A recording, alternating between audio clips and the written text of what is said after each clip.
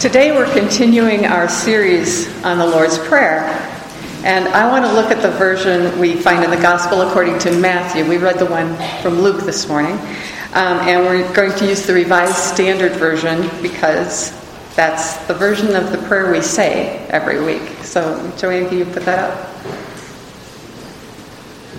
Thank you. Pray like this. Our Father who art in heaven, hallowed be thy name.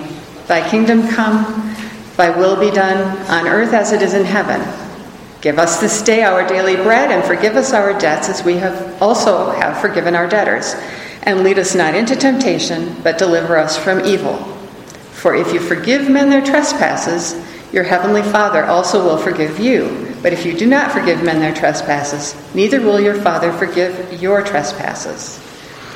So, Wayne has preached on the first two sentences from this prayer. Our Father, who art in heaven, hallowed be thy name. And thy kingdom come, thy will be done on earth as it is in heaven. And I'm continuing with, give us this day our daily bread, and forgive us our trespasses as we forgive those who trespass against us. So, we're getting to the part of prayer that we all think of as prayer. Getting God to give us stuff, right? I'm kidding. It's here that Jesus does teach us what we should ask for and how we should ask for it. And you'll notice that there's no pleading with God. There's no bargaining with God. There's no complaining to God here. There's no begging God. That isn't what Jesus taught us. Although, as you saw in the Luke reading, there was a lot of audacity involved. So there's persistent prayer. There's nothing wrong with that. But in this case, he just simply says, give us this day our daily bread. We come to God in faith because we already know God wants the best for us. What should we ask for? We ask God to provide for our physical needs by asking for our daily bread, and we ask God to provide healing to our souls through forgiveness. Giving and forgiving. Did you notice that was in the third verse of our first hymn? Always giving and forgiving. Let's begin by understanding one basic thing. God is always our provider. God is a giver and a forgiver. That's what he does. This is very similar, in a sense, to the first petition in the prayer, which was, hallowed be thy name. May your name be holy is a petition. But it's not asking God to do anything that he hasn't already done. His name is holy. We pray this prayer so that we're reminded to keep God's name holy. Giving and forgiving are God's nature. It's who he is. And we just need to be reminded of that. So, now we're going to look a little deeper. Give us our bread. Give us. Our bread is a gift. Jesus didn't teach us to pray that God would sell us our daily bread, or offer it in exchange for worship or sacrifice or anything else. In this petition, we just ask God. We ask him to give us something. We ask him for daily bread because we are poor. We are broke. We're destitute. We come to him as beggars because God owns everything. He gives everything. We have nothing to offer God in exchange. He needs nothing from us. He doesn't need our love. He doesn't need our gratitude even. That's all we have to offer him, but he doesn't need it. Does this mean we can just sleep in and let our Heavenly Father deliver food to our door? Well, no. God has ordained that we work for our food. We need to do all we can to provide for ourselves and for our families, never forgetting that everything we do have comes from God. It is a gift. In Ecclesiastes, that's an obscure one, the writer says, I know that there is nothing better for people than to be happy and to do good while they live, that each of them may eat and drink and find satisfaction in all their toil. This is the gift of God. This says that finding satisfaction in our toil is a gift from God. Working in order to eat and drink, that's how things are meant to be. So our second thing to note is give us bread. The God of providence is concerned about our mundane, everyday needs, such as food to eat, water to drink, clothes to wear, shelter for our bodies. Therefore, in his providence, he makes the crops grow. He makes the rains fall. He provides what we need for clothing and for shelter. He gives us what we need for daily life. Have you ever considered that all of this is kind of a miracle? Crops, rain, seasons. Why is food so delicious? I think it's a sign that God loves us very much. In our day, we're so far away from most of the growing of the crops and the, raising of the animals that we eat, that we don't even see it for the gift that it is. Garrison Keillor talks about those tasteless tomatoes that we get in the supermarket that are strip mined down in Texas somewhere. That's kind of how we see things. Our stuff is packaged and marketed and sold to us in various ways that aren't miraculous at all looking. But do you know what a miracle bread is? I just figured this out a couple of years ago. You probably already knew this. It's just flour and water. Flour and water and air. You have flour, you can't eat it. Water, you can drink it, but it's not very nourishing in the long run. You put flour and water together, and in the air, there's yeast that comes in there, and it eats all the little carbohydrates and makes bubbles and rises all by itself. You don't have to do anything. And then you bake it, and it's bread, and it's nourishing. That's a miracle to me. I love it. God provides our daily bread, and it's miraculous. So, give us this day our daily bread. Without God's hand in it, we wouldn't survive.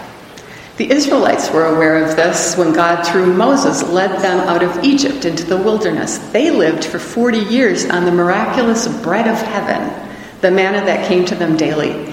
And in Psalm 78, it's put in very poetic form. It says, "Yet he gave a command to the skies above and opened the doors of the heavens. He rained down manna for the people to eat. He gave them the grain of heaven. Human beings ate the bread of angels. He sent them all the food they could eat." Our bread, our food, they're a daily miracle. Well, I've been saying daily a lot, and that's the next word that we're looking at. We ask for our bread from God daily. Not because we believe God is going to forget, but because it helps us to remember our daily dependence on God. We are never out of relationship with our Father if we meet with Him every single day. And we ask Him daily for our needs. We can easily forget our dependence. We think we're in control. When we're feeling good about the future, we go, yeah, I've got my 401k, I've got my IRA, the stock market's doing well, my Social Security checks are going to continue to roll in, life is good. Stock market makes a little hiccup and you're kind of panic, and the exchange rate goes south and you're like, I don't know. It's not about the economy in which you live. It's about God. We depend on Him daily. Jesus says this a little bit later in the book of Matthew, right after the Lord's Prayer. "Do not worry about your life, what you will eat or what you will drink, nor about your body, what you will put on. Look at the birds of the air, for they neither sow nor reap nor gather into barns, yet your heavenly Father feeds them. Are you not of more value than they? Consider the lilies of the fields, how they grow. They neither toil nor spin, and yet I say to you that even Solomon in all his glory was not arrayed like one of these. Now if God so clothes the grass of the field, which today is and tomorrow is thrown in the oven, will He not much more clothe you, O you of little faith? Therefore do not worry about tomorrow." Daily dependence on God is essential for our faith. And this is sort of a sidebar. Note, too, that this prayer, this whole prayer, is plural. Give us this day our daily bread. I just want to remember that as God's child, I don't pray only for my own bread, but for bread for those who have none.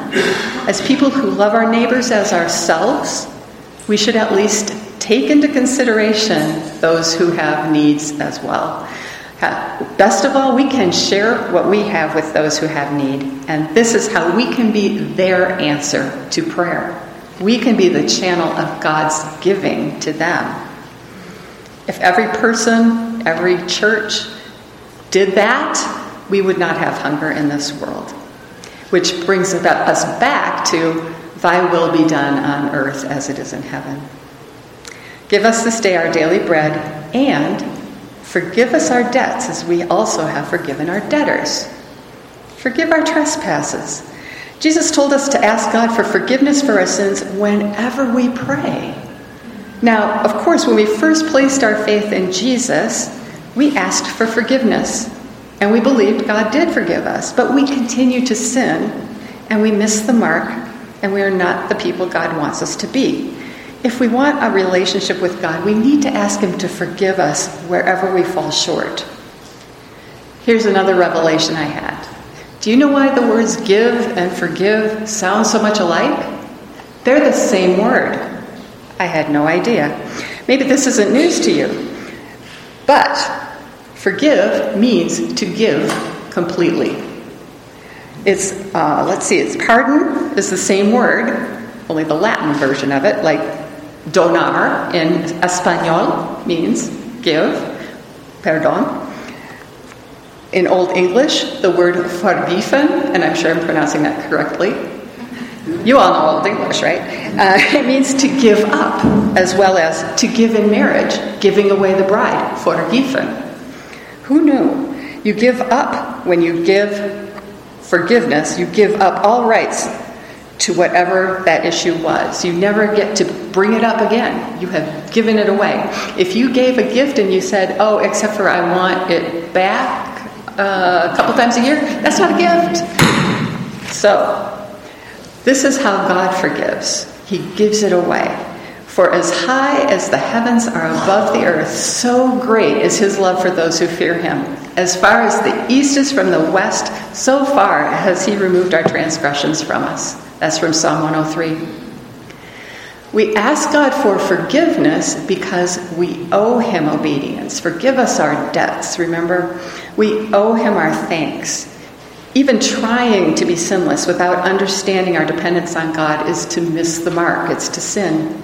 Sin creates an obligation or a debt to God that we cannot possibly repay. We have nothing. Remember, everything is his. The good news, literally the good news of the gospel, is that our God loves to forgive. As much as providing our daily bread is part of God's nature, so is forgiveness.